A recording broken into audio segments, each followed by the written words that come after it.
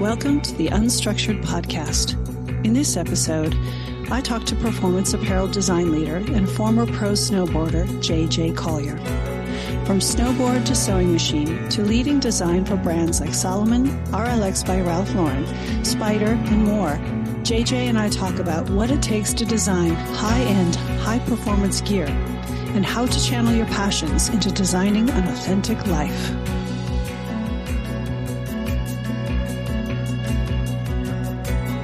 I'm Michelle Rose, and this is UnStruktured.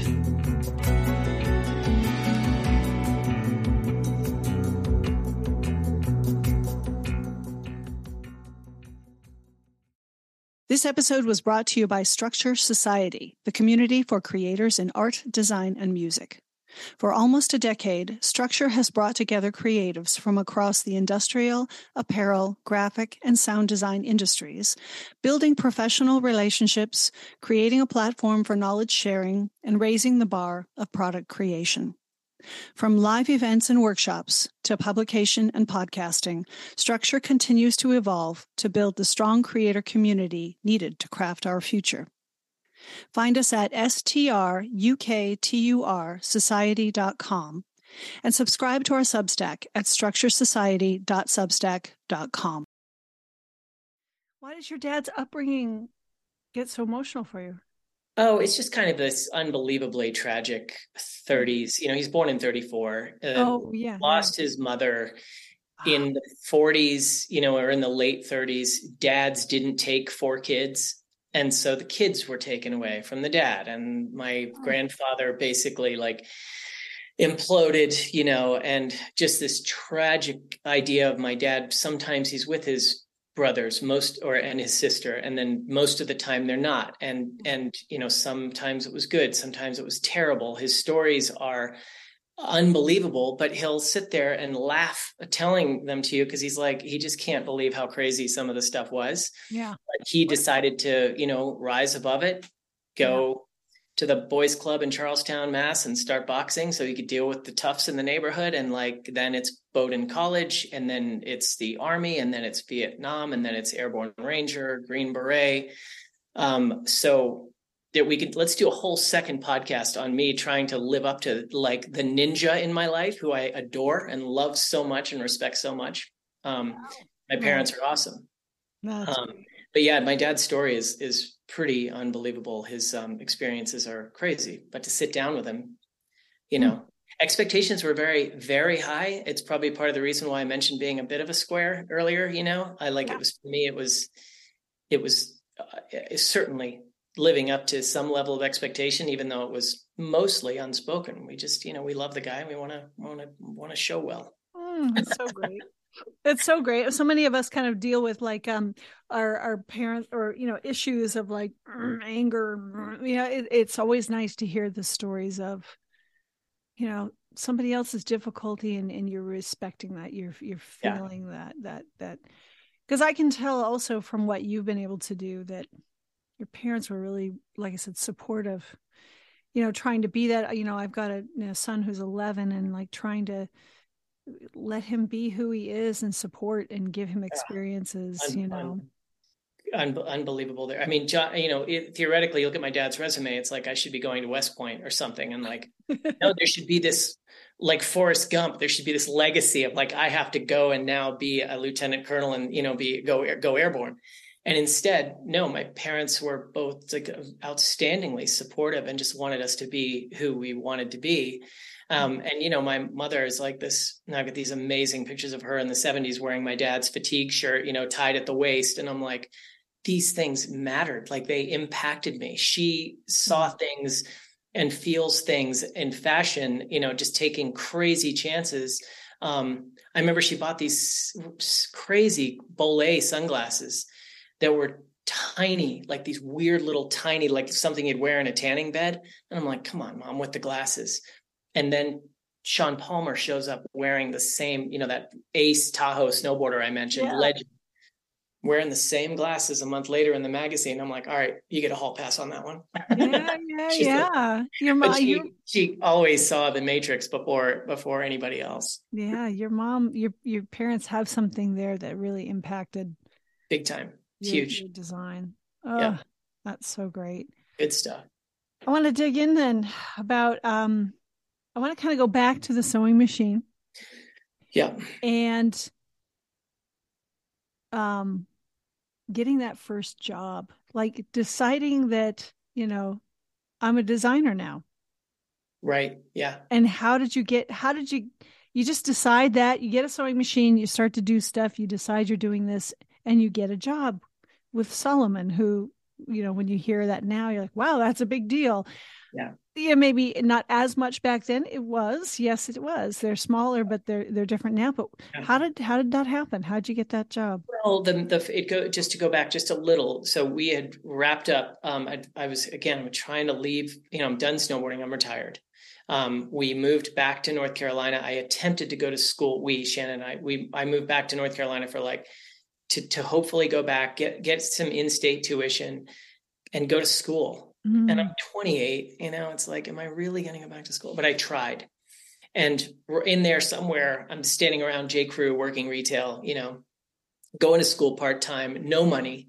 And I'm like, forget it. I'm going to drop everything. Shannon was working for ESPN. So she's making a little salary. We could get by. If I dropped my part-time hourly job at J. Crew, we might survive, and, and so but I did, I dropped everything and I sewed for like 6 straight weeks. I imagined, kind of envisioned a collection, and I had a fashion show and then basically opened for business the next day. John Collier, designer, got a little bit of press and people started calling. And I started to get a little bit of business from people who, I want this thing, I can't find it. And so I started making one-off garments on my little home machine in Charlotte. What were you making? What did you start selling your first Fashion things? stuff. The first thing I did was a pair of pants for a guy. The next thing was the odd, I did a few dresses here and there, a few skirts. And the last thing I did, and Solomon called in the fall of 99. And I was sitting there sewing a wedding dress, which would ultimately be my last project for that particular era. When they called and started inquiring about, wanting to find their way in apparel and find their way in a way that was as iconic as the monocoque ski and the rear entry boot, something that shifted thinking in the market. Okay. So you're in North Carolina. Yep. Where were they based? Well, there was the Solomon Design Center in Boulder was where the call came from. Okay. But they're based in Annecy, France. Did they know something about you from So this is where snowboarding sort of circled around. So I don't know who threw my name in the hat first, but my name came into their sphere 2 or 3 different ways, as I understand it. Possibly from my good friend and top mentor, Brian Johnston, who was at Solomon North America at the time, possibly from people who knew me from Spider. And then from one other friend from North Carolina, potentially, who was doing footwear design for them. So it catalyzed. The show was the catalyst initially, where I went to bed a snowboarder with a sewing machine and woke up the next day in my mind as a designer, because I was open for business. Yeah. So that was the switch.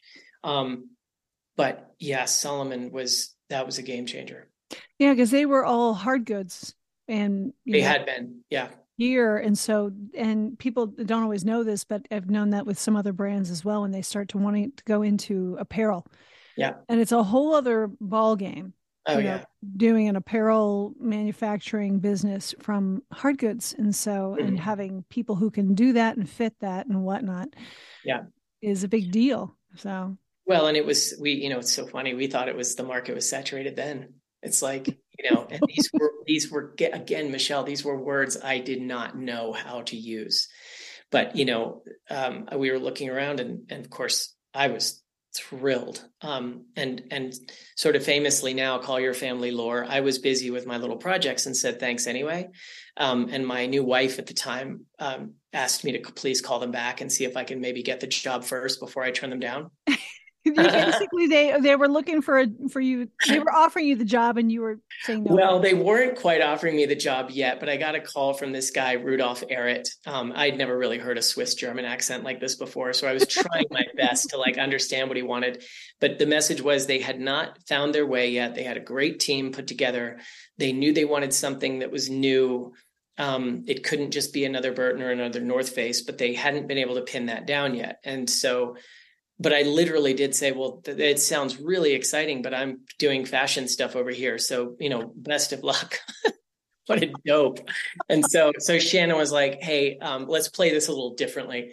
And so we did. And so, yeah, so they flew me to Boulder, and I did these epic drawings, like for me, really, really different drawings than I'd ever done before. And yeah, it went well. What an opportunity. Oh my God. Insane. It was just insane. Yeah. Like, what was that like for you then there? Because talk a little bit about the state of the industry. We're talking what they hired you in 1999.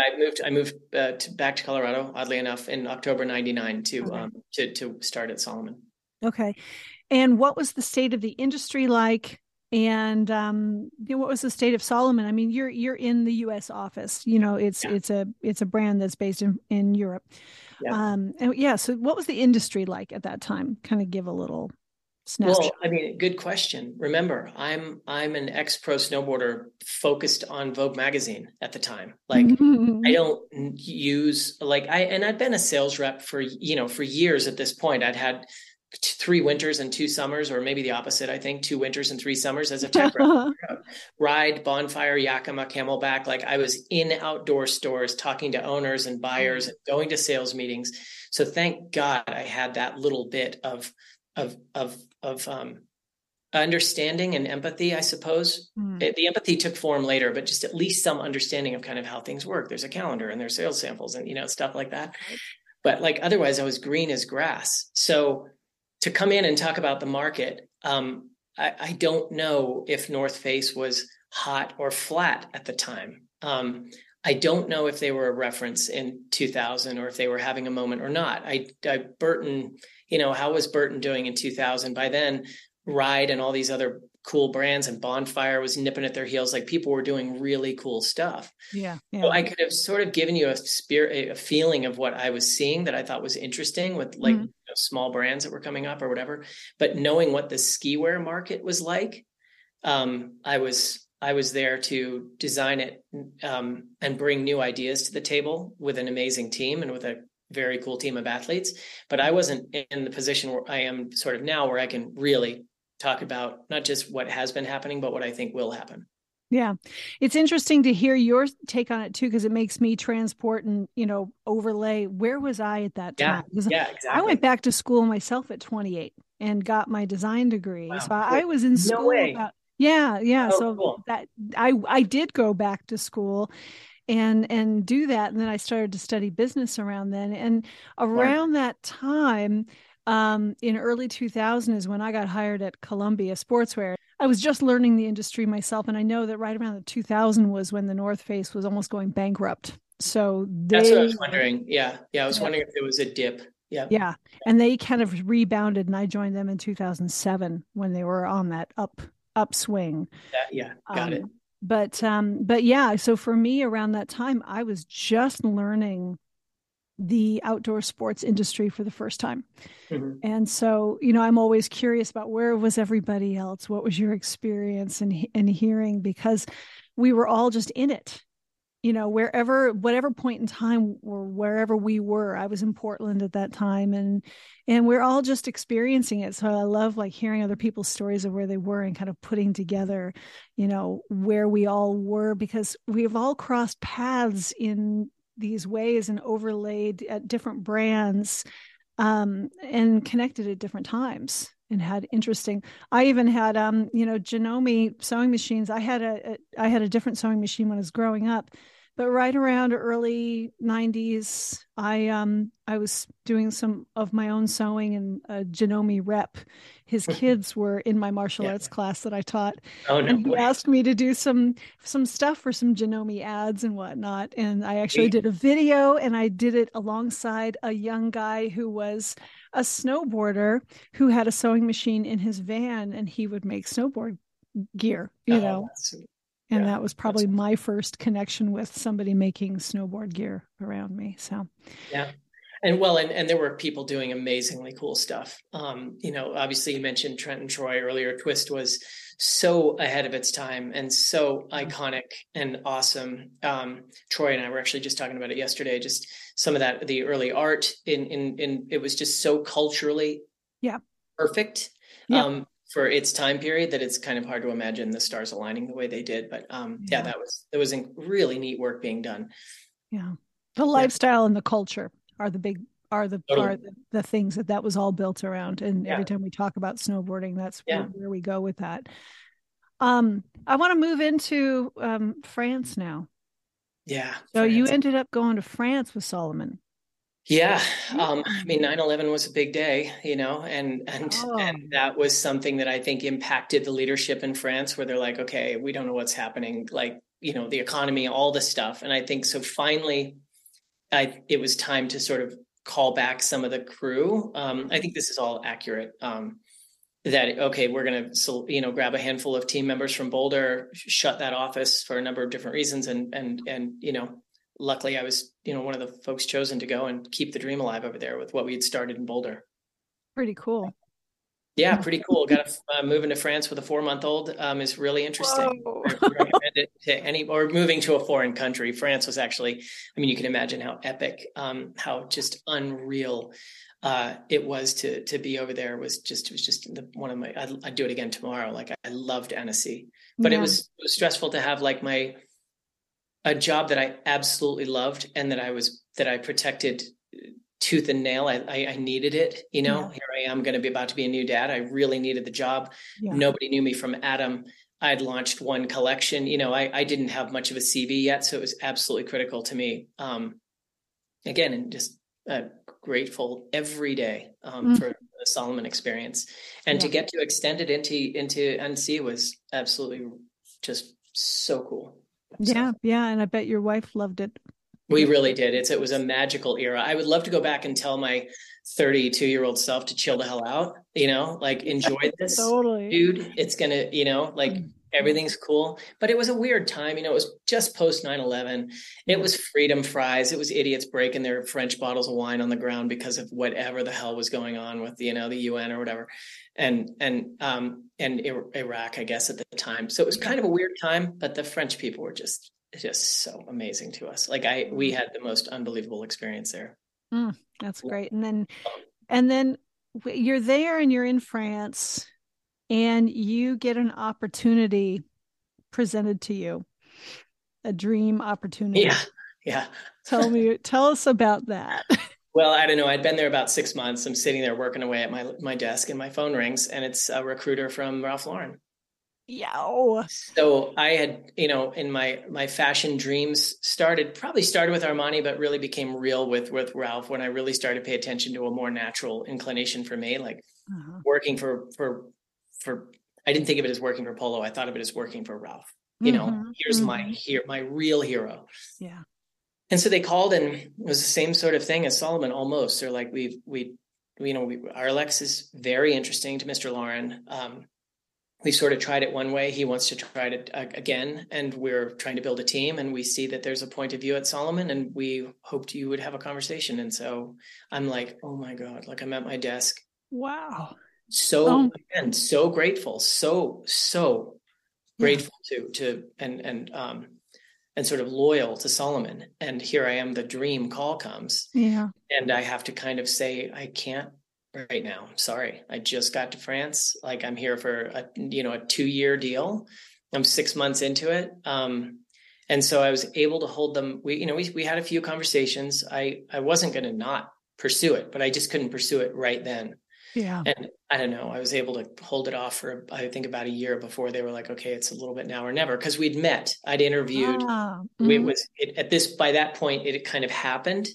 And here again, almost a 2-year-old, Shannon's pregnant, 9/11 is still very much on our minds. And I'm going to move everybody from the Alps to New York City. Okay. And it was between that and Arc'teryx. There's a whole different Arc'teryx early valence concept discussion there that I was having with Jeremy Gard. And I just sort of it was an impossible decision between two dreams, really, because Arc'teryx had been was so rad at the time. And this opportunity to launch Lifestyle with Jeremy was my other choice. Wow. I had to go work for Ralph. This is a choice of riches here. Like when you Oh my, have these out, when you're like right at the beginning of your career and it's yeah. burgeoning Yeah. and they come calling. I had that as well around a similar time, Yeah. and you're just like, oh, and you have to I make know. choices that are hard. Never taken Um, it for granted. Yeah, it was a hard yeah, choice, but oh my God, talk about a first world problem. I mean, I yeah, was so grateful. I couldn't even believe that these were my options at the time. There was a third one too, but those two were the ones that where I was down to like having to sit there on the hillside in France and just distill it, for a while. Like, what do I do here? yeah. And your family had to follow you around with this. Yeah. All of those things were important, but Yeah. ultimately, like I had to go to Polo. Yeah. So you don't regret the choice. No, certainly not. And I'm very happy to see what has ultimately happened with those original ideas that, Jeremy was talking to me about in '03, about what he Yeah. wanted to do with Lifestyle. And I hope it's gone the way they wanted it to. But yeah, I had to go and do something else. Yeah. It's so you did. What was it like to meet Ralph? It was amazing. I met him the first time I flew to New York, which I think was a good indicator of the fact that they really were interested in me. The fact that they were Right. getting Ralph time is hard.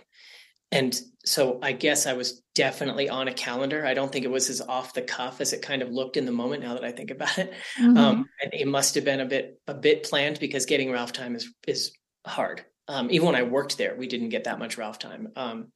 But when we did, it was solid gold. But to meet him that first day was just unbelievable. Why do you think you got it? I mean, was it where was RLX at that point in time and what were they wanting to do with it? So RLX had clearly been this was it had been mostly a wholesale program. So okay. it was, and so they had reps, they had a mountain bike team, they had a thing, they had some really neat product. Mm-hmm. When I came back, when I came in, it was the beginning of sort of a phase two to go brick and mortar, completely control the story, pure statement across the board, no other brands mixed up in there where the Navy's not right, Mm-hmm. like, or whatever.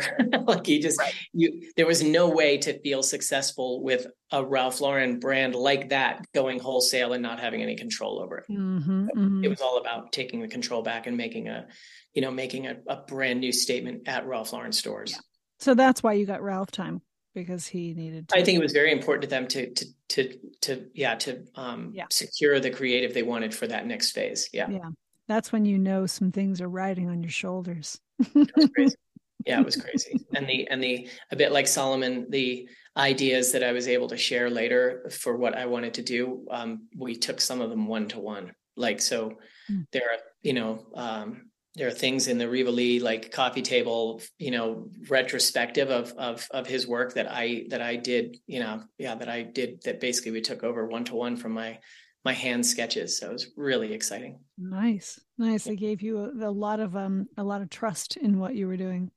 Yeah, and we mentioned that the carte blanche sort of thing earlier. I mean, I had a tremendous team, tremendous leadership, lifelong friends, unbelievable experience. And like I said, I was learning a lot, but some of the raw ideas really struck a chord. Yeah. So we Mm-hmm. fine tuned them, but in some cases it was damn near one to one, just like, here's what I want to do. And we did it. And then you had to live in New York while you were doing it. Whew. Yeah. Super different than every other place you'd been. Oh my God. It was just, and with littles and Shannon pregnant, it was with my son was 2 when we got there. And so, yeah, it was really challenging. Um, really challenging. Like, I was just not wired for NYC. And I did most of the time that I worked for Polo was remote. So most of the time that I spent, in New York was by myself for, Oh wow. 5 days at a time, flying back and forth from Boulder. Uh-huh. Back to authenticity. Like, that was my spin. I'm like, guys, you want me to do this stuff? I need to be somewhere I can wear it. Yeah. We're doing the uniforms for Aspen. I'll be closer to Aspen, so I worked mostly remotely for Polo the whole time I was there. Oh, that's And good. it just made everyone's life better. Yeah. And I didn't like being gone all the time when the boys were little, but Mm-hmm. they were home and I was there. And when I was there, I could, work around the clock and it didn't bother me. It was fine. So That's good. yeah, Yeah. it worked out great. Yeah. So this led to joining Spider. Uh, Yeah. for, Yeah. and, you're talking like we know Spider for high end ski, which makes sense after RLX. We've talked about this. Yeah. Being the athlete that knows the gear and whatnot. Um, the gear, high fashion now. Like how was this leap for you to go to Spider? And was it hard to leave RLX and go there? Like what? Yeah, talk about this Yeah. It transition. was, it was hard. It was hard because I loved my team and I loved what we were doing. I mean, working at Polo was really my dream job. There are a lot of my colleagues who are still there. There are a lot of people who are 20, 25-year people at Ralph Lauren, and I'm not Yeah. surprised. It's a great place to work. You work hard, but it's amazing. I just need mountain roads and snowboarding on the regular basis. I need space. I love New York, but I'm not meant to live in New York. No big deal. Any more than New Yorkers are meant to live in Boulder and be bored to death. So, so it's like, so It's about knowing yourself, man. yeah, exactly. So yeah. So, but like you mentioned earlier, you got to know when it's time to go. And I was starting to see this evolution, 5 or 6 years of like Formula One programs for Ralph, where we could do whatever the hell we wanted. And all of a sudden it was like, okay, it's time to turn that into some commerce. And so it was a little bit, okay, time to come back to New York. And that happened to coincide with me realizing that it probably wasn't my brand anymore, or it was still my brand because I was seeing an evolution toward, remember, what I wanted to do was fashion. So there was starting to be this opportunity I'd already started to do some work for Black Label. We had started to tiptoe around Purple Label. So if I wanted to go back, it was probably an opportunity to have that fashion career that I wanted. But I had a 15, 20-year plan I'd worked out already, before even coming to New York. And that involved Boulder and racetracks and cars and mountains. And like, so the fashion, I had to choose between the fashion kind of career executive, like epic Ralph Lauren job that I wanted versus the lifestyle I wanted, and chose lifestyle. You chose the lifestyle. And sorry to answer your question, lifestyle, that choice happened to coincide not only with the right time to maybe leave RLX, but also when Spider had a new management team and again got wind of through friends from past. I think when I rode for them, I think it was my friend Phil who dropped my name in the hat initially, where it was like, you got to meet JJ. He's in Boulder. He's got the right CV for the PE guys, and it was and we also all happen to get along. So Tom again hired me to come and be the VP of product and design for Spider. And some epic product. Well, we really had an amazing run. Yeah. Yeah. And that was a really strong time. I think when you were there, when were you? You were there in the mid 2000s, late. Late. I suppose it was December 2009 to July 2015. Yeah. Okay. Yeah, that was because Spider was always one that I looked to, and especially when I was learning ski wear in my earlier days as well, but always all the way through, through my corporate career, which spanned up to about 2015 until I went independent. So always loved the gear, always I love the look, the color palette's really bold. It's very aggressive. It's really very rock and roll to me in a lot of ways, but it is very race car. It is very. Well, it's near and dear to David. That's what the references are for the founder, and David wasn't there anymore, but I knew the DNA so well. And I think this is why Tom hired me. I'm like, I get it, Tom. Like, I grew up wanting this stuff. I understand the aspiration. I understand the aesthetic, and I understand not to fuck it up. Like, I will bring you the new one. It's like when Porsche brings the new 911. I've made this analogy many times. It's a 911. Yeah. But it's also visibly the new one. No one has to tell you what it is. And so with Spider, I kind of came at it that way. I'm like, I know how not to screw this up. This will be Spider, but it will be visibly the new Spider. And you have to have that attitude with it, because it can be really, it can either be very scary to try to reinvent what's good, or it can be for some people very boring. Mm-hmm. Having had to reinvent a lot of classics for brands like the North Face for myself too, it's like you have to have that right blend of, I can do this, I have ideas, Yeah. right? It's like, I know this, but I have ideas to make it better. Yeah. And that Well, takes some and confidence. but no, don't, but the punchline though here, though, you asked earlier, was it hard? And I turned back the clock 15 minutes. It was hard because I was a designer. Like, that's it. I had two people on my org chart, Right. barely at Ralph Lauren, very talented people who were like, yes, they reported to me, but they, we were collaborative and it wasn't a classical management response, a relationship. Yep. I show up at Spider and I've got 25 people on my org chart all of a sudden, and they are under me. And like, so dealing with that whole thing and was absolutely the hardest part. And one that I was neither adequately prepared for it personally or, well, let's leave it there.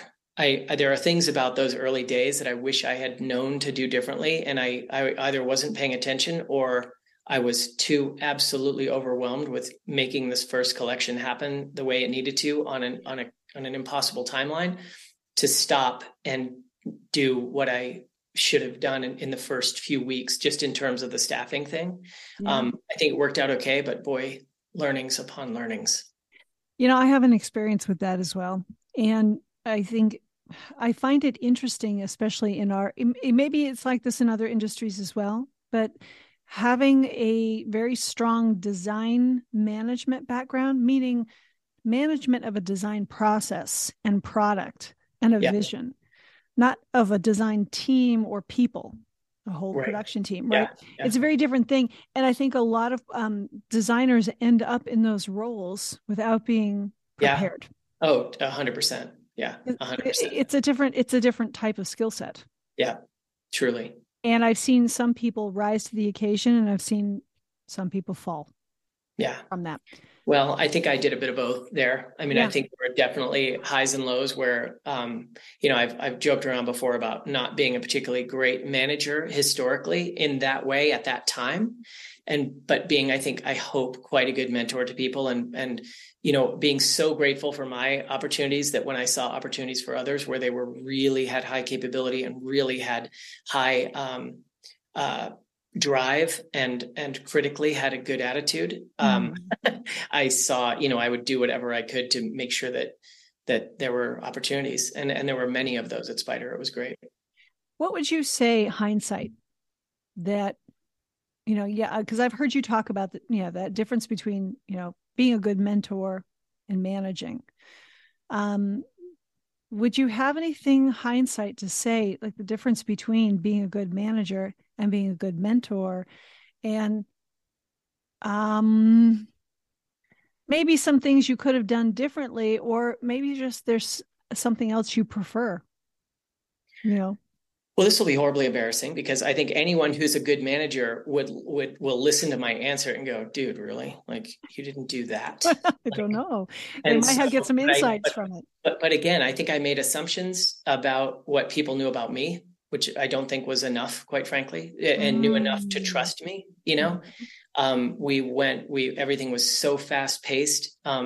And it was a lot. And what I should have done was, instead of slipstreaming into the social side of things and getting to know people in the way that I knew how to get to know them, I should have taken a step back and said, I'll catch you guys a little bit later, but next week I need to have one-on-ones with everybody, And I'm not a power tripper at all. Ask anybody.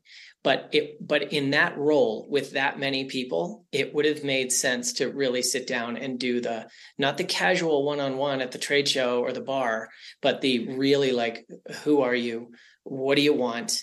Tell me your story and get to know them really professionally instead of just, holy crap, ski industry, full throttle. Let's go to ISPO. Which is basically what it was. And so, and I don't, and I'm sitting here like, I don't think there was enough known about where I was coming from to understand why I had the role that, quite frankly, a few other people thought maybe they were entitled to, or not entitled to, sorry, that they would have wanted. And I was hired instead. And so you get off on a weird foot. these were talented people, but there was a reason why I got the gig. Yeah.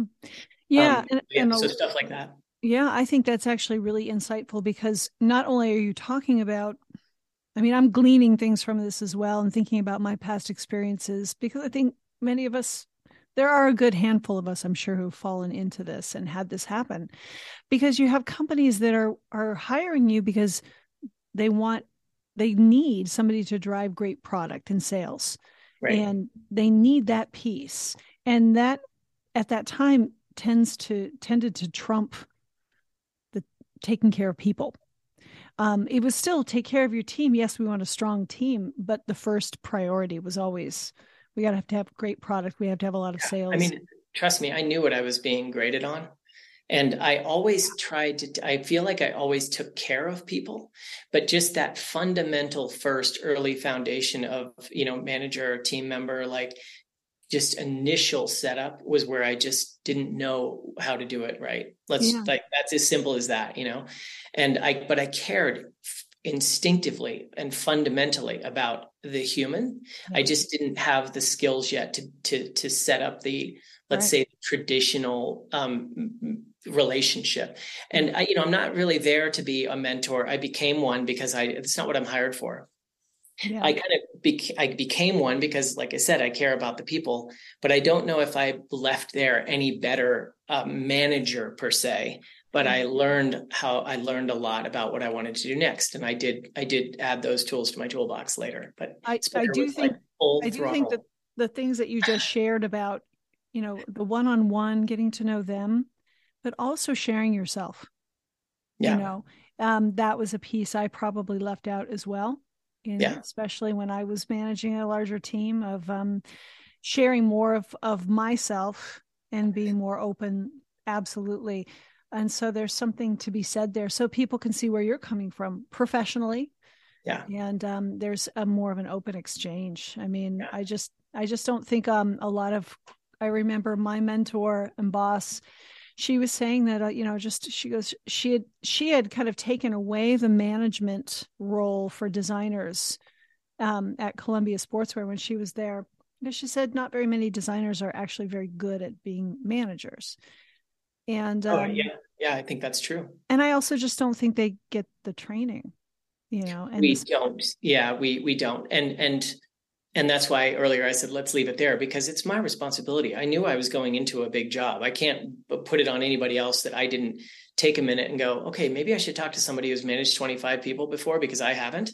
Mm-hmm. But I didn't. I was moving from, or not moving, but wrapping up work that I was doing to go and I was leaving Ralph Lauren. I was moving into this new job, and I'm getting a look at calendars going, wait, we got to do what? Where are you in the design phase? And having concepts and things that I didn't want to adopt, and having to start from zero on a ridiculously short timeline. Yep. So I'm not too hard on myself about it. But I am certainly capable of recognizing how I would have liked to have done it differently. Yep. I'm right with you on it. This episode was brought to you by the Functional Fabric Fair, powered by Performance Days, the premier trade show for performance fabrics and materials. Since 2018, the Functional Fabric Fair has been providing a unique, highly curated trade show experience in the performance materials space, aimed at providing customers with the very best options to create the highest level products in the market. Having a strong focus on education and sustainability, the Functional Fabric Fair is committed to tackling the biggest issues we face today in regards to product manufacturing and our environment. With 5 shows throughout the year, from Portland to New York City to Munich, you're sure to find what you need at the Functional Fabric Fair and Performance Days.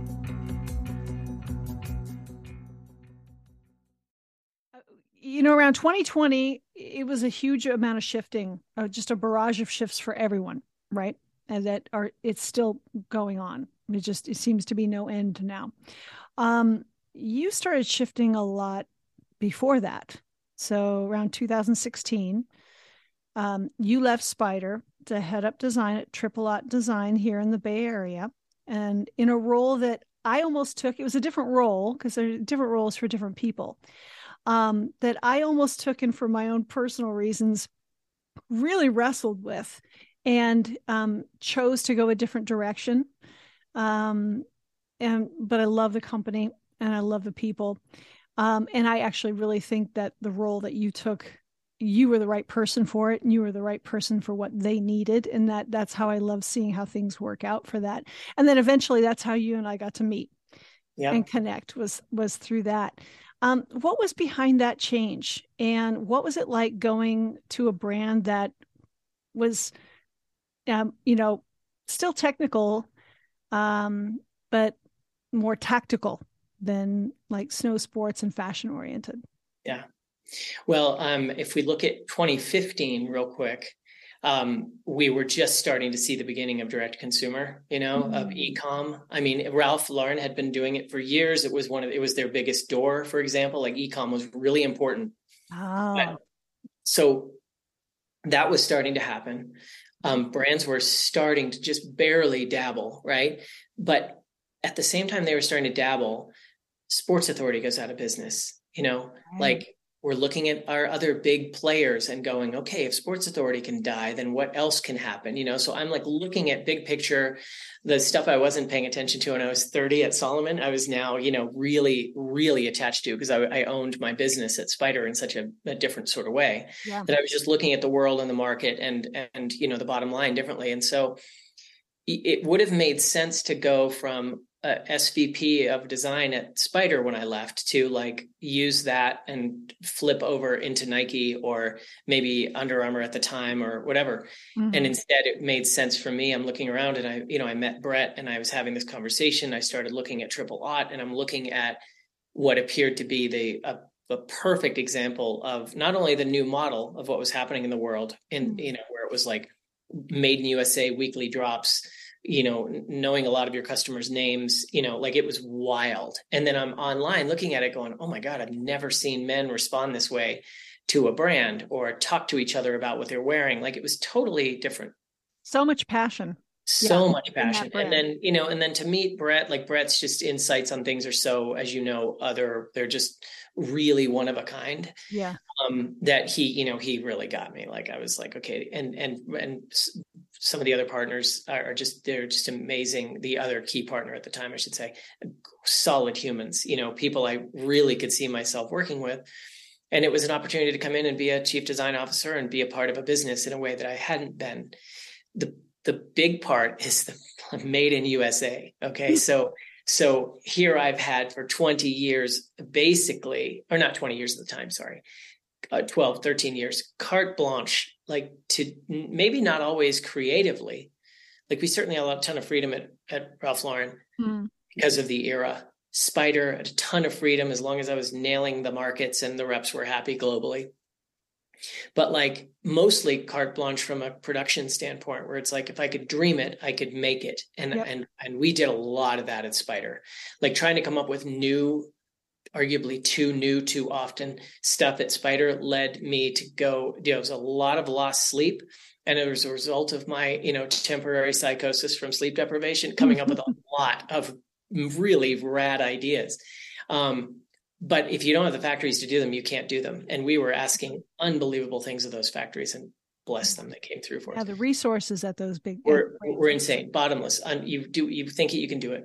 Yep. And so I get to Triple Aught, and the carte blanche comes to a screeching halt because we're doing things stateside and things that I had completely taken for granted in every way. I was being pushed back on, and I'm like, wait, what? Like, are you kidding? This is elbow articulation. What's the big deal? Yeah, right. And in fact, it was hard, and it was hard to adjust to that.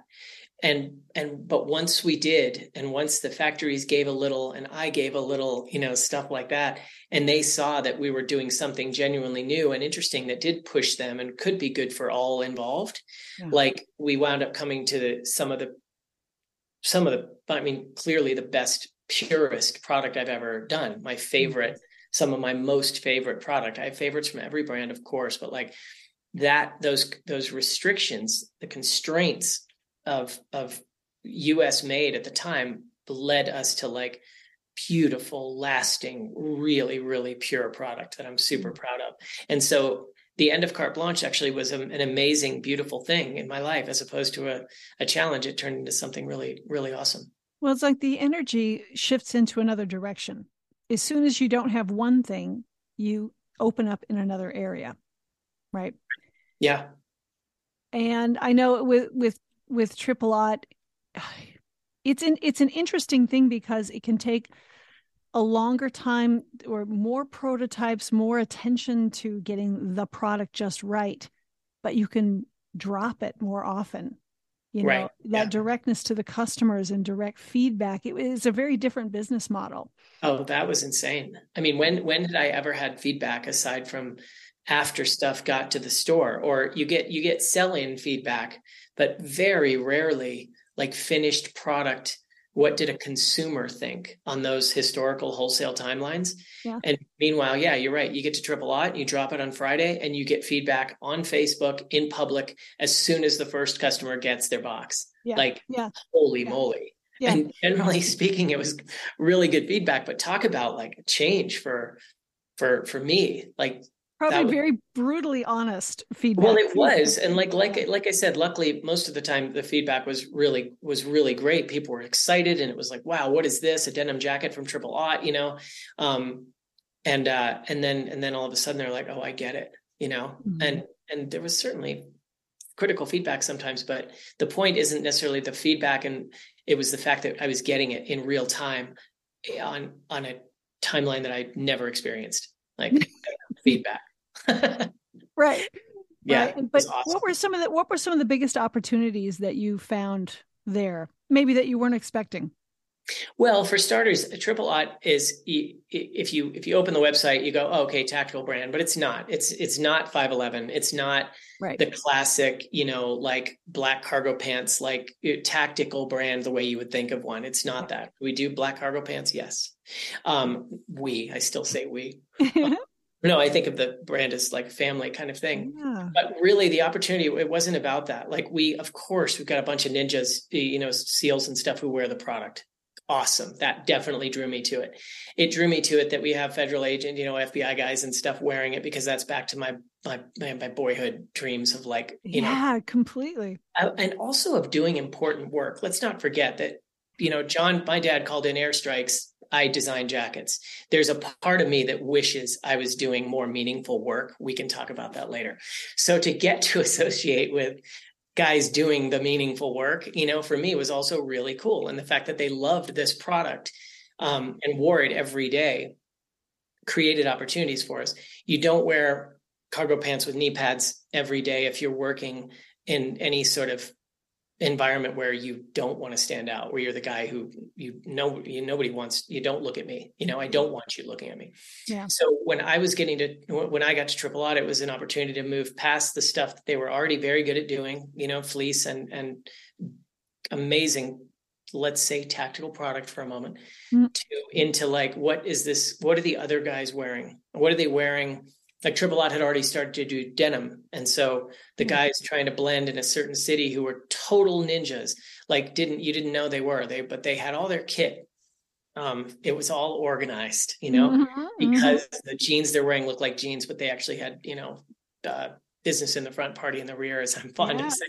Yeah, totally. Stuff going on with those jeans you didn't know about until the guy started reaching for a rifle magazine. And it's so, but moving forward, it was like, okay, what do not only those guys wear the rest of the days in the week, but what do we want from Triple Aught? What do I want if it's US made and I get to spec the best chambray or the best twills or the best denim or the best wool? Like, what do we want or what are the guys who never want to look technical or anything like that? Yeah. They still appreciate made in USA, epic quality, like deep consideration into feature set and finish. Yeah. But it's a button down shirt. That's a tremendous quality. Like that's when I got there. That's when we kind of reinvented the bigger picture of what Triple Aught could be. It's a full lifestyle, because you're dealing with people you're dealing with customers on the human personal level, and what else do they want? Who are they? And you're trying to outfit for that whole, because I always think of also like when I look at Triple Aught, it's a lot of it to me is very, I don't want to say it's lifestyle. It's because you can pull it into your lifestyle very easily. Yeah. It's absolutely performance functional pieces, but at the same time, you can still just wear them out on the street. Yeah. Oh, yeah. Yeah. But even a fully natural fibered, like I said, like a button down shirt or a t-shirt, there's always a little something extra. And that's Right. where, Right. for me, again, we opened with authenticity. We'll close with authenticity. This is like, this stuff has to really be real. It Yeah. can't look like something that's designed to do something. It has to be Yeah. really pure and just highly functional first. And I think we did a very good job of combining functional with like elegance, for lack of a better Well, term. the triple out customer holds the brand to it. That's true too. When Yeah. you have the kind of customer that is willing to fly in once a year for a big warehouse sale, Yeah. and take part in events, tactical events and whatnot it's a community. I Yeah. mean, Brett and the Yeah. team have Yeah. put They together care about it. a, That's a true. very cool community that makes amazing product, and it's hard work. It's Yeah. not easy for them, and it's Oh no, it's nearly impossible. Like I always joke around about talking people out of launching apparel brands, even though they're paying me to help them do it. And it's like, I mean, I'm very serious about it. This is not easy. I've dreamed of having my own brand for 30 years and I still haven't done it because unfortunately I know a little too much now. And yeah. luckily it's the best time though to do it. The idea of trying to be Ralph, I wouldn't ever dream of doing, but there are other ways to do it now that are tremendously exciting where I can do what I wanted to do without having to like bet the farm. Let's talk about. I mean, this is kind of an all-in. Talking with Brett at Triple Lot, it's like these. He's very committed. That they're very committed, and they've been doing it a Amazing. long time. And you have to be all in and Yeah. super committed and super passionate. Um, Now, kind of as we move into this piece into present day, I just kind of want to go, skip stones over, where you are now. After Triple Lot, you went to VF for a little bit, Yeah. and then because VF went through all, especially with the North Face moving, and they went through a lot of Yeah. shifts. COVID happened, and then you went to Life Labs, which is, I believe, a startup Yeah. Yeah. Just to, project. no risk, no reward. Yeah. Yeah. Yes, I wanted to see like, what are some of your thoughts about? I mean, this is kind of a broad question of because what's going on is we have these massive, rapid changes. Technology is changing so much. AI is coming into it. I mean, we're all talking about social media in all of our headaches with that, and trying to manage our own careers, with this volatility that is probably not going to let up. It's becoming the new normal. I wanted to see what is your take on that, and how it's impacting you, and how you're navigating your way through that. Well, before COVID, I was already studying this stuff. Like it was post triple aught, but before the COVID landed, though I was looking at everything. Like if we're trying to build, I'll just take it weird for a second. Okay. I need fabric because for the moment we have fabric. If I'm going to go outside, I need to put fabric on my body. Okay. It needs to fit the basic shape of the human form and do its job for protecting me in those conditions, whatever those conditions are. Are they cold? Are they wet? Are they mist? Is it wind? But the idea of having to, no one says it has to be stitched. No one says it has to be anything. It just needs to fit the criteria that I outlined earlier and be desirable. So I was trying to go really deep there and step way back from it and be like, okay, what is the next generation of getting this body covering? Yeah. if we take it down to the basics, it has to be more than a poncho. It can't be a piece of fabric with a hole in it. Okay. Like it has to We be have like, ponchos. yeah, so we Right. have ponchos. Yeah. So Right. no, so if I was thinking about technical product and how we go forward, like I was just doing a lot of thinking at the time, and that far out dream of like, I can't stand on a pedestal and have this thing sprayed onto me, and as it dries, it swells so that there's ease. We're not there yet. Yeah. Yeah. Um, And that doesn't sound particularly clean or desirable either. You know what I mean? But just going There's a outside. whole slew of problems after There's a whole quickly slew of problems. washing that off. And But just getting the daydreamer, like going back to like the basics, like what if we were starting from zero is sort of my question now. And I love sewing machines, but sewing is hard, and teaching people how to sew is hard. And yet using machines for it totally, and not having jobs anymore is kind of a downer. So it's like, how do we elevate craft? That was one of the things that like made me so happy, even if it's just a dream. Like, how do you take sewing as a concept out of the factory and as a factory job, and make it something that's like you're really genuinely proud of and that you're paid appropriately for, and you take pride in it again, the way we do when we sit down and make something. We're not, okay, I curse when I sew all the time. It's hard. But like, I take real pride in what I made at the end, because I know how hard it is. So that was one of the main things where I was like, okay, first and foremost, if it is sewing because sewing works, how do we bring some real pride back to having a sewing job, But then it was all about other things, just about these constructions and using, glue. I'm a huge fan of the team at Bemis. Like, guys, what are we doing? Like, is it easier to teach somebody how to glue than it is to teach them how to sew? Like stuff like that. Like, what's the next generation of building garments? Because we are going to need them. But I want to find new ways forward, Yeah, I was thinking about that. Like, what is, and this is beyond the future of like, because there's so many factors to look at in the manufacturing, but what is the future of apparel design, as a job, as a role? Because for a long time in my career, I mean, any of us as apparel designers, especially in the technical and performance, having a job, finding a new job was not hard. It was quite easy. There was true. only a few really good experts at this. Yeah. And we're seeing a shift in that from at all ages, all levels, as companies shift and products shift, and we're making fewer, better things and whatnot.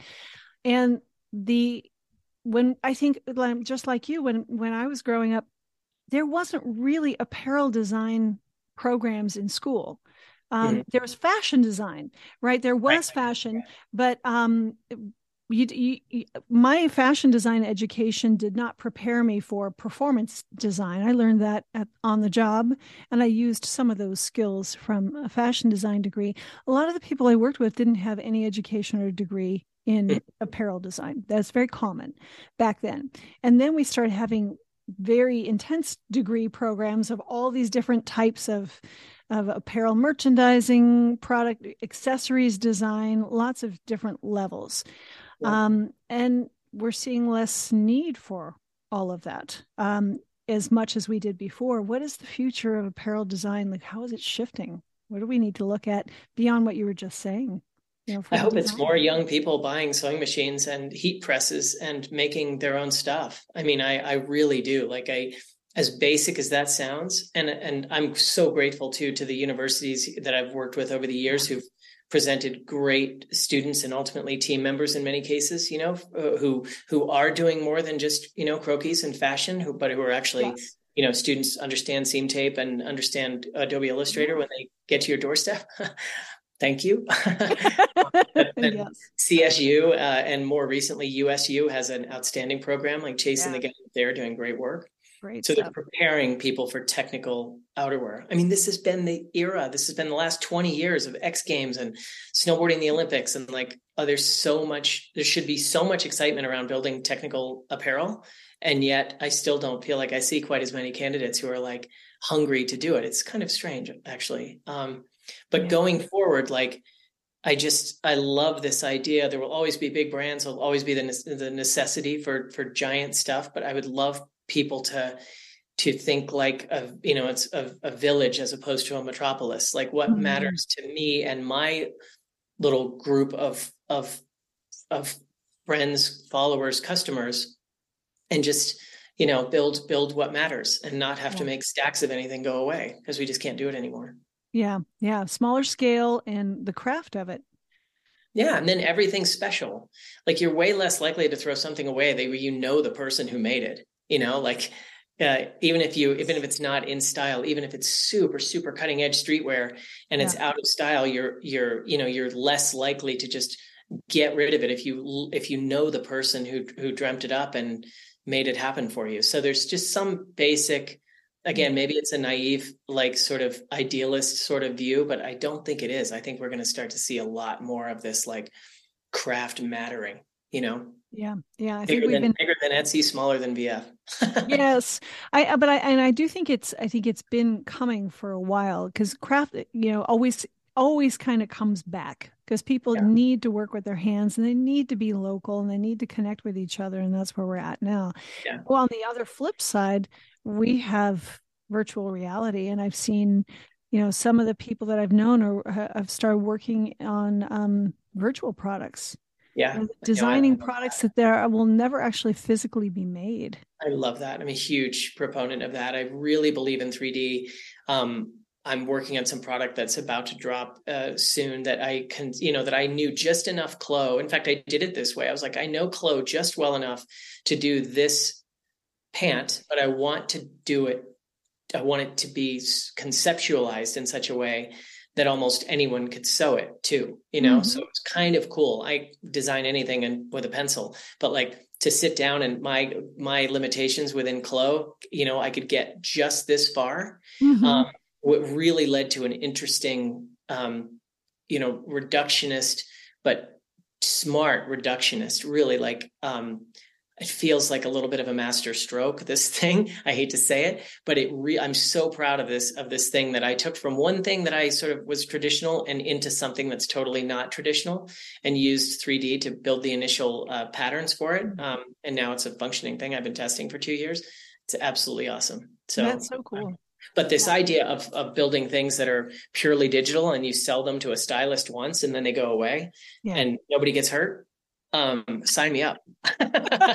No, seriously, like that is so cool. That is so cool. Yeah. And people haven't, 3D, designing in 3D for apparel has been something that has been very slow to take off because it's very difficult.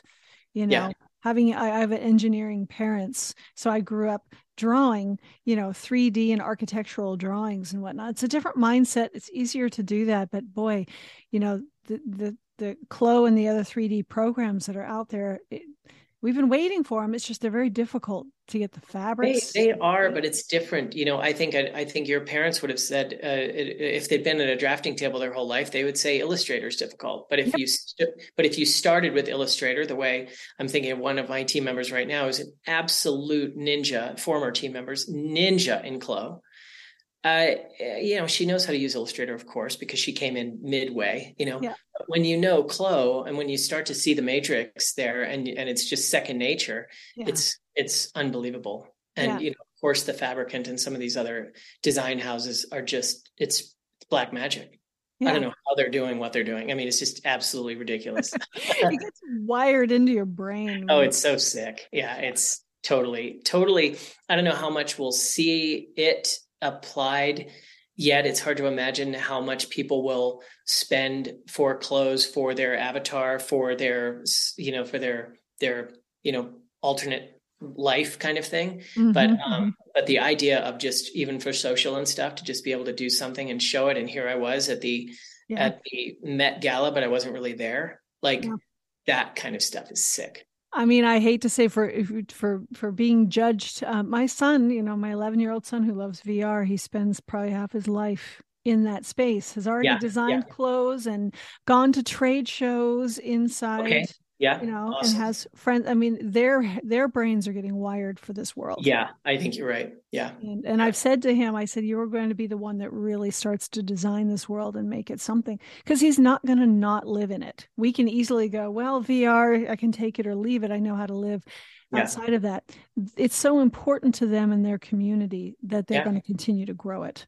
Yeah. So, and I'm grateful for it too. I mean, just that we have to kind of embrace it. I mean, look at how it saved our kids' lives during COVID and stuff. Imagine if we like we barely had an Atari. Imagine being stuck inside for 6 months.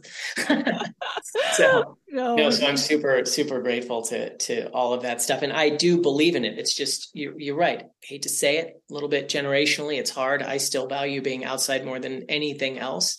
But the idea of, and of, experiences that for me are real world, even though I love gaming, I love motor racing online.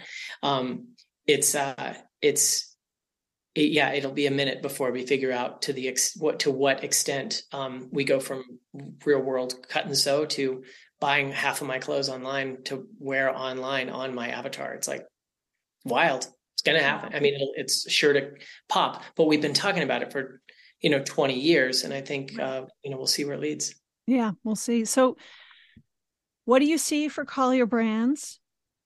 And, where would you like to put your focus, your experience now? We're talking about mentoring and helping the next generations and whatnot. That seems to be kind of where we're at, is not just how to pass down, but how to lead in a different way.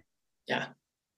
Well, you nailed it. Like nothing's the thing that I'm the most grateful for, unbelievable experiences and travel, and certainly a degree of pride of seeing my work on the mountain or on the street or whatever, but the ability to have had opportunities to provide opportunities to others has been for sure the biggest takeaway for me. If I could wake up every day and do 3 mentoring sessions with people and have that be a part of my income, let's say, I would do it. I would love it. It's so fulfilling to me. It's so fulfilling to me that I do it for free. It's like, but if that could be a part of my actual, daily regimen and life, I would love to do more of that. And because I think it has mattered to people. Absolutely.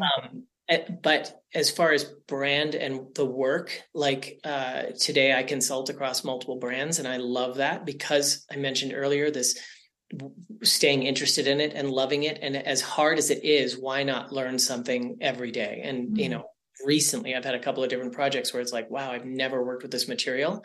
I don't know where to get it. I am going to have to find a factory, stuff like that, but it's product I've never done.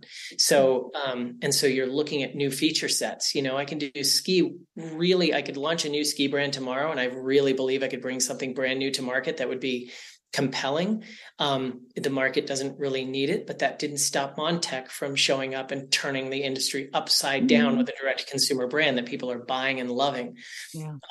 But I don't necessarily want to start a ski brand tomorrow because I really know how to do ski and I love it. But these opportunities to do some of the things I'm doing now that I wish I could talk about are awesome, because they're brand new to me. They challenge me again. In terms of my own product, it will be all about that model I outlined earlier. It's like smaller than triple aught because I know too much, I know I know how hard that is, but the opportunity to make a really pure statement in the market of what I believe and the culmination of 25 years of tremendous care and interest and curiosity and still trying to find new ways forward.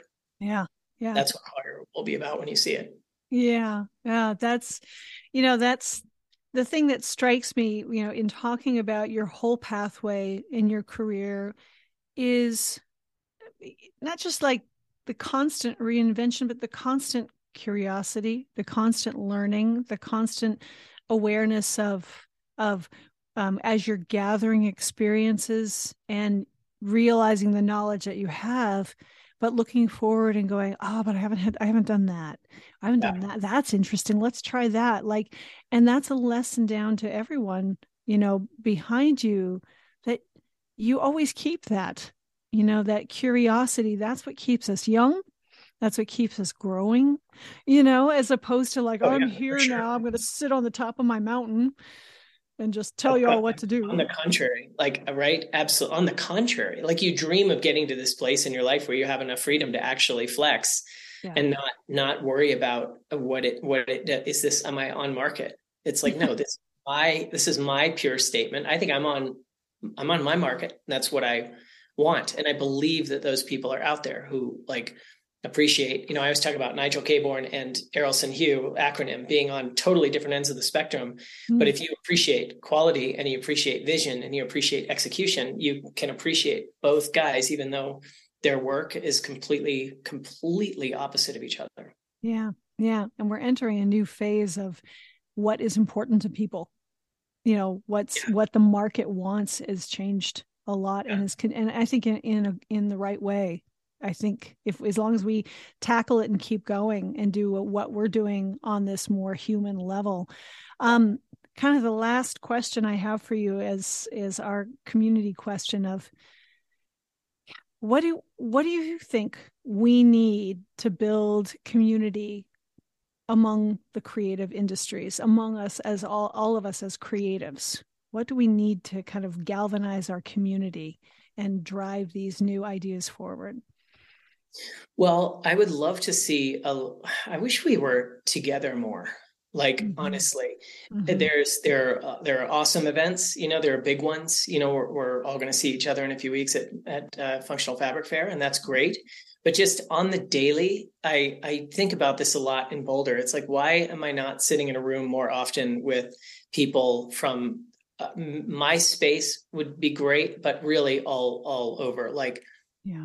and I've even thought about trying to do something about it in Boulder here, where it's like, I wish I was sitting in a building with an artist and a metal worker and, me and a couple of folks that I work with, whether they're on my team or I'm on theirs. It's like, like that kind of dynamic, the daily dynamic, especially after 3 years of Zoom. Yeah. Oh Yeah. my God, like a little FaceTime together is great. And I've always, when we've had virtual teams, as soon as we could start to meet in person again, it just made so much difference. Yeah. So I guess I'm trying to figure that out, especially when so many of us are hired guns. Like, it can be a bit lonely, doing your thing by yourself or remote so often. And so I would love to find a way to get together more on the regular, like a traveling road show of, people Yeah. you don't know from South Carolina who are going to be passing through Boulder. It's like, oh my God, let's do this, like Yeah. let's make Yeah. it happen on a more regular basis. I do really miss that. There's an idea right there, and I think you're speaking to the fact that so many of us now are, I don't want to say hired guns. I mean, we are, but more independent, and I think that's going to be more and more the norm since we all can be as well. But Yeah. the isolation and the inability, or the less chance to connect, we have to Yeah. create them more, which is what we Yeah. are working on doing. With Structure Society, and the podcast is one way to just connect without actually physically connecting and sharing the story, but still meeting at certain events, wherever those we've committed to. Wherever there is a creative community gathering, we should be there and having a place to gather, Yeah. as a starting point. And like, let's see where it needs to go from there, because everything has shifted. How we run events, how we go to trade shows, what trade shows exist, how we meet up with our teams at jobs, that's all changed. And so we have to reinvent everything, right? Yeah. So, Yeah. yeah. Well, we're doing our best, right? Well, we are for sure. And I think we, as creatives and people who care about this work, I think we do a pretty good job at like finding ways to come together and communicate on the regular and share. But I think there's the next level down is getting that sort of level of care to consumers. Yeah. Because that seems like the thing that's missing the most is like, there's all this great marketing being done. And at the same time, I still think there's an opportunity to help people understand more deeply why we care so deeply about what we do, Yeah. and why to invest in better things. Like we were saying earlier, it's like, Mm-hmm. I really think that's the biggest opportunity on the market level. Is, how do you make them care? That's that people who've worked with me have heard me say that a million times, but how do you get people to care about what we do as much as we do, so that they'll enjoy it and experience it the way the creatives themselves do? Because Yeah. it matters. I really think it matters. It does. And nothing replaces the in-person experience of Yeah, it's true. connecting with the product, with the people that make that. And so that needs to happen, because people are what matters. And the reason we make product is for the people and Yeah, to it's make not, things that's better. true. It's not for us. I mean, I know I said earlier my market is me or whatever, but it's like, that's a pure statement in something that's very, very personal. But the outcome should still be that whoever Yeah. gets involved has this amazing experience, Exactly. So yeah, so I think that's our next big opportunity. And it's right there. It's so obvious to me. So how do we tackle Well, I got chills with that. It it? is. It's right there. Sounds fun. Where would you like to put your focus and experience, today and going forward into the future? Well, I think the main thing is that it can't just be about my career anymore. Like Mm. I'm so grateful for all this. Like I've said 10 times, I mean, this industry's been wonderful to me. And I think despite all our challenges, I feel like I'd be remiss if I didn't try to find ways for others to have an experience with this industry the way I have, and to allow us to keep designing whatever form that takes. Like we can't have the challenges of the world or the economy or whatever stop us from being creative. So, Right. let's find a way forward. And I mean, of course, this is a business. This is hopefully it's a collision of art and commerce, but it is a business. So we have to find ways to make money from it. We have to survive. Um, and and I want to be a part of finding ways to do things differently, do them better, do them in a cleaner way, but make sure that others have the opportunity to enjoy working in this industry that is hard, but one that we love so much. Yeah. And what does that look like? What are, because there are so many platforms, new ideas, new ways to do that. What does that look like? What could that look like? Well, I like the idea of things being smaller but effective, Yeah. efficient, profitable, and, meaningful in some way. Like nobody has the perfect balance figured out. I always say when I'm talking about sustainability, working like when I was, leading these sustainability efforts, it's like we have to applaud any effort, but this is one area where more is more, like Mm-hmm. you Mm-hmm. have to keep pushing, you have to keep evolving and leveling up. Yeah. Um, so, I feel like there are opportunities in how we speak to the consumer. I feel like there are opportunities in just, just starting with the desire to not waste instead of the historical desire to just make more. Yeah. And Yeah. I think you can be profitable. I think you can make really lasting, beautiful product. But I think if you're very careful and don't let it get out of control, you're able to do those things and do them in a smart, clean way that, where again, everybody benefits. Yeah.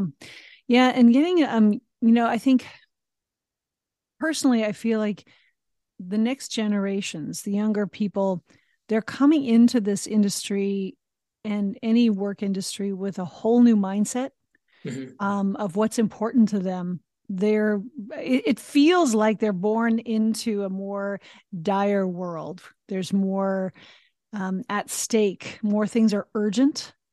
And they have a really fresh view on things. Like they have a lot of energy. I've found as we all get older, we get a bit more jaded, and try to maintain that positive. And those of us who are forward, future thinking, really have a tendency to kind of latch onto that hope and Yeah, positivity. yeah, you're Right? right.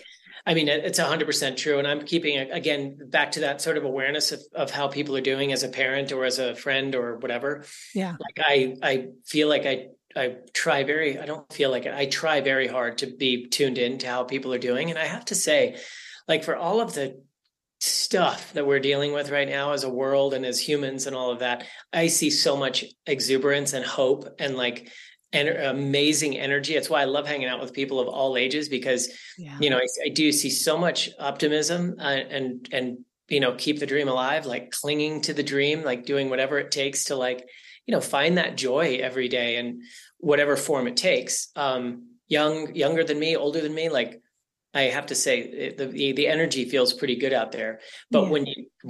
when you get down to brass tacks, the nuts and bolts of like which brand do I want to go after, and then if I get in there interviewing and all of that stuff, that's where I feel like I do have a lot to contribute. Yeah. And so I try to pay that stuff forward as often as I can. just another not parting thought, but a little bit full circle back to you. Like we are all brands. We all really are. And that doesn't come naturally I don't know that everyone necessarily gets it, how important it is to like treat yourself like a small business, treat your messaging like a small business, because it's kind of product. It's definitely messaging. It is definitely consistency, and then trust.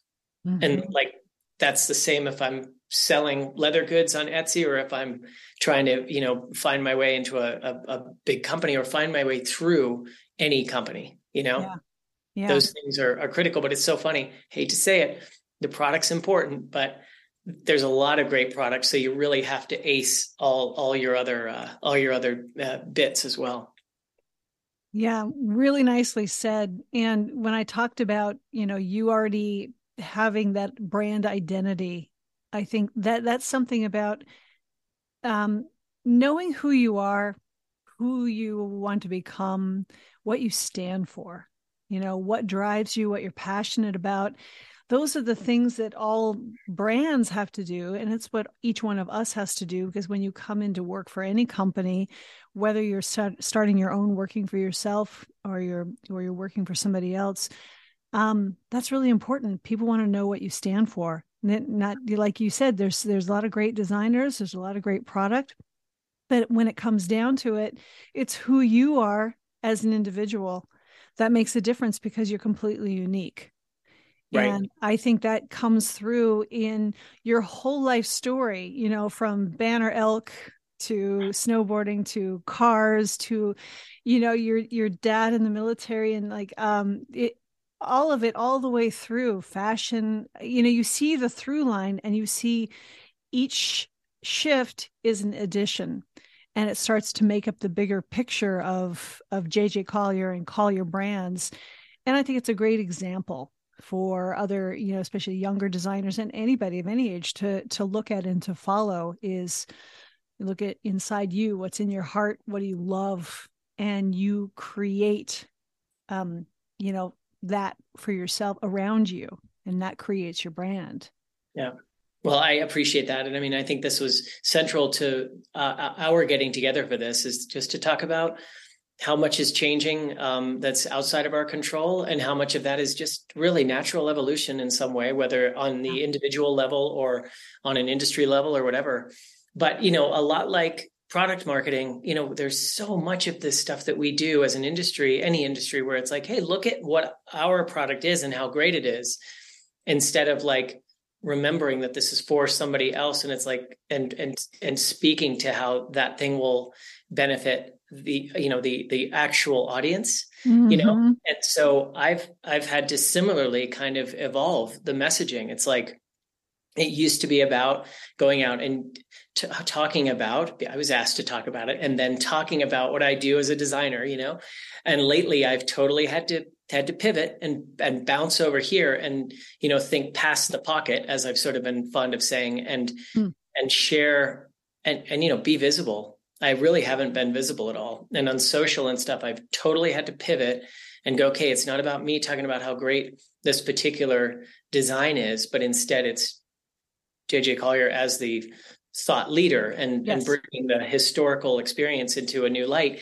not for my benefit, but hopefully for whoever's watching, asking them how they're feeling, how they're responding to things. And if they believe that some of the things I think are important and not that I need them to, but is this a cool conversation we're having, And I love that stuff, because we can talk about design all day, but I'm so much more curious about what makes people tick.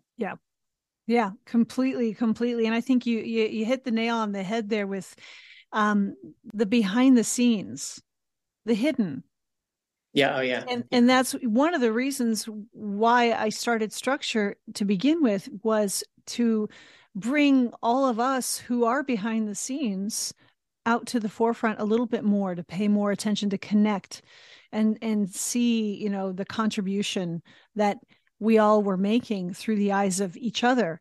that maybe we knew or didn't know or couldn't tell the impact we were making. And so to bring that forward and be able to, bring ourselves out forward, especially us Gen Xers, but we're very much behind the scenes. We want to stay humble, and realizing that coming forward and showing yourself is not about ego. It's about sharing, and it's about helping others and connecting with others. Yeah.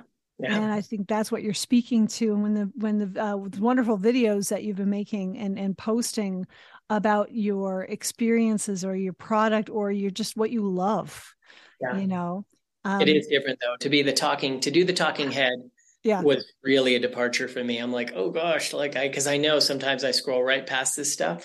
So I was like, okay, I guess I'm going to do the talking head thing. But I hoped that enough people knew that my approach to apparel design, to oversimplify, was hopefully a little different and hopefully interesting enough that that they would want to give me a few seconds of their time on the sort of the theoretical stuff as well, because I consider them both equally important. It's hard to have one without having thought through the other. Yeah. Well, I love seeing it, and the response I've seen has been great, nothing but positive. And I've heard people say more of this, more. Yeah, I know. And I really, God, I can't tell you how much I appreciate that too. So I just feel like that's an important piece of the Collier brands as a business going forward. And so, it's just really exciting. As a closing thought, I mean, honestly, I feel like we've only just begun. I talked a little bit earlier about what if we were starting from zero. And I think that's really a good way for people coming into this to come at it. There's a lot of great rules. I love the rules and the classical experiences and proportion and all of that. But what if we were starting from zero? Yeah, that's great. It's a great place to start. It's a great place to end. You have been listening to UnStruktured, the podcast from Structure Society. If you enjoyed this episode, please download, share, like, subscribe, and add your thoughts and suggestions in the comments. Also, please consider a Substack paid subscription to help us bring even more meaningful content and connection points to you and our creator community. Here you will find articles and news, as well as the podcast and additional content. We cannot grow without you. Thanks for listening, and talk to you soon.